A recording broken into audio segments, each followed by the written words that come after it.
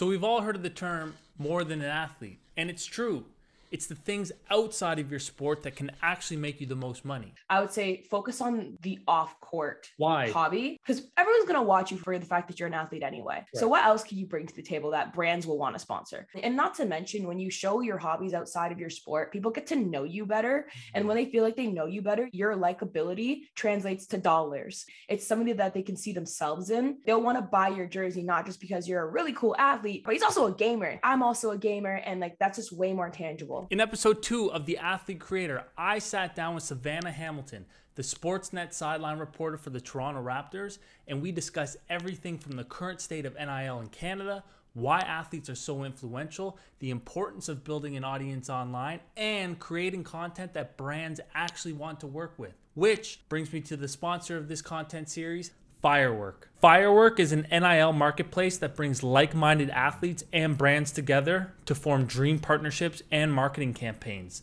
Did you know that athletes drive 3 times more engagement in sponsored content than traditional influencers? Just like Undress the Jersey, Firework was started to shine a light on athletes and bring their wonderful personalities to the forefront. Firework has athletes earning 2 times more from sponsorships after sign up and drives positive ROI campaigns for brands by connecting you with the right partners. Find your dream partnership by visiting the link at the top of the description of this video and head to www.thefirework.app to create a free profile today.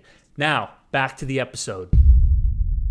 You've built an incredible audience, over 140,000 people on that. When did that start? When did you first get on TikTok, and what were your intentions behind joining the platform? Oh, I love TikTok first and foremost. I'm like such a TikTok advocate. Like, it's my favorite platform out of all of the social media world platforms. Like, TikTok is it. So to go back to the beginning, I guess, I had a separate account. That's not the account that I have right now. It was just between me and my little sister. And so the two of us were honestly just messing around with the platform, being stupid, being silly, creating like fun videos that you look back and you're like, this is actually like cringe and hilarious at the same time. So we just literally did it for giggles. But this is what I tell people, just do stuff for the sake of doing stuff, because you don't know where it's going to lead to. And like, I didn't think to myself, Savannah, I'm going to have my own account someday and it's going to have over 100,000 followers. No, I was thinking to myself, I was like, I'm just going to have fun. I'm going to use some of these stupid audios and like see where this can go. And so then I was like, okay, how do I pivot? Like, what can I talk about that's like going to be interesting? And then my sister's like, talk about literally like what you do for a living. It's essentially like create a series about how you are able to just talk to people so like freely and like whatever. And so anyways, Charisma Tips was born, and I was like, sure, I'll try it. Sure.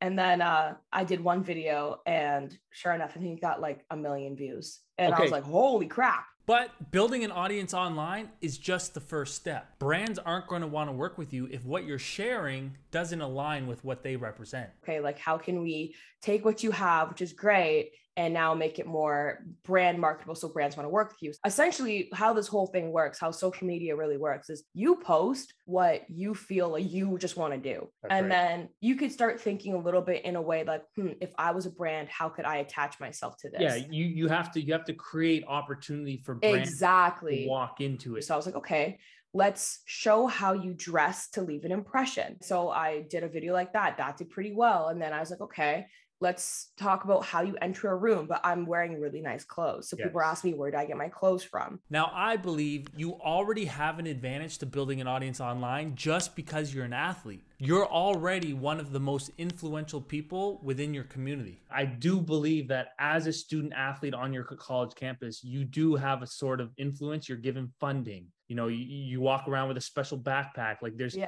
there are different things that have branded you as separate from the rest of the population. And that's come on. Like, you are a student athlete yourself. You know how it is. Like, you're a celebrity on campus. But guess, Savannah, you can't say that because that is egotistical and that's like not nice. Oh, but I said it. But yeah, no, like but it's true. You just pointed out they make you a special snowflake because you could play a sport at a high level. And a lot of people can't do that.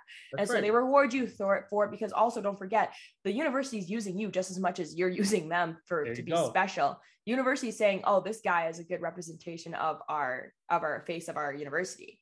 So they're using the athletes just as much. I don't feel bad. And this is what the creator economy is doing. It's giving control back to the individual. Exactly. And right? letting them make their own money off of their own face rather than, a school using them for that. That's right. Now, so far, all of the conversations around student athletes monetizing their personal brands have been focused on the NCAA. And that's because on July 1st of 2021, the NCAA approved policies that allowed student athletes to profit off their name, image, and likeness, which is wild to think that before that, the NCAA was profiting billions off of these athletes, and they saw none of the profits themselves. However, in just the first year, the NIL era has reached $917 million.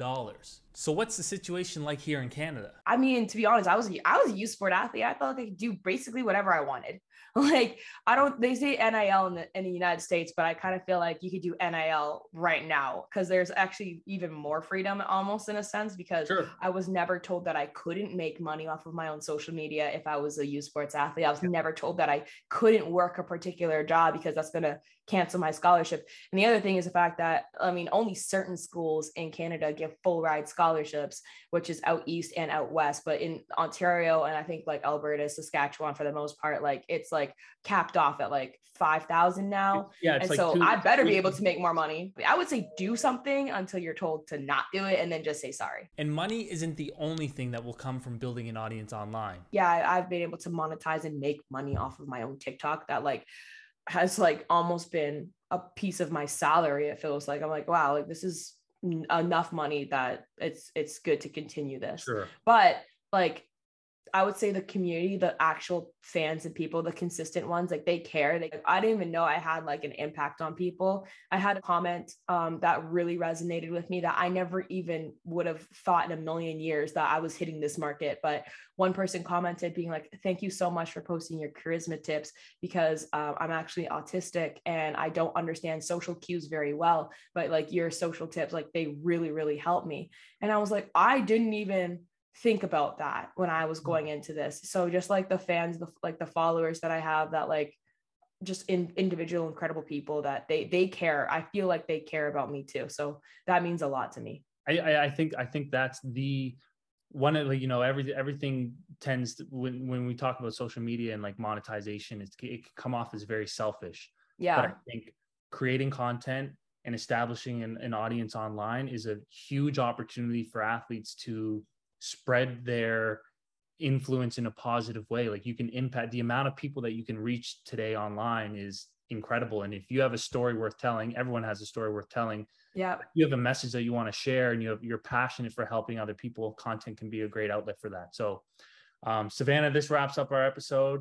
Tons and tons of value in here that you shared from your personal experience that I really think is going to resonate with a lot of athletes listening to this. So I appreciate you taking the time like before.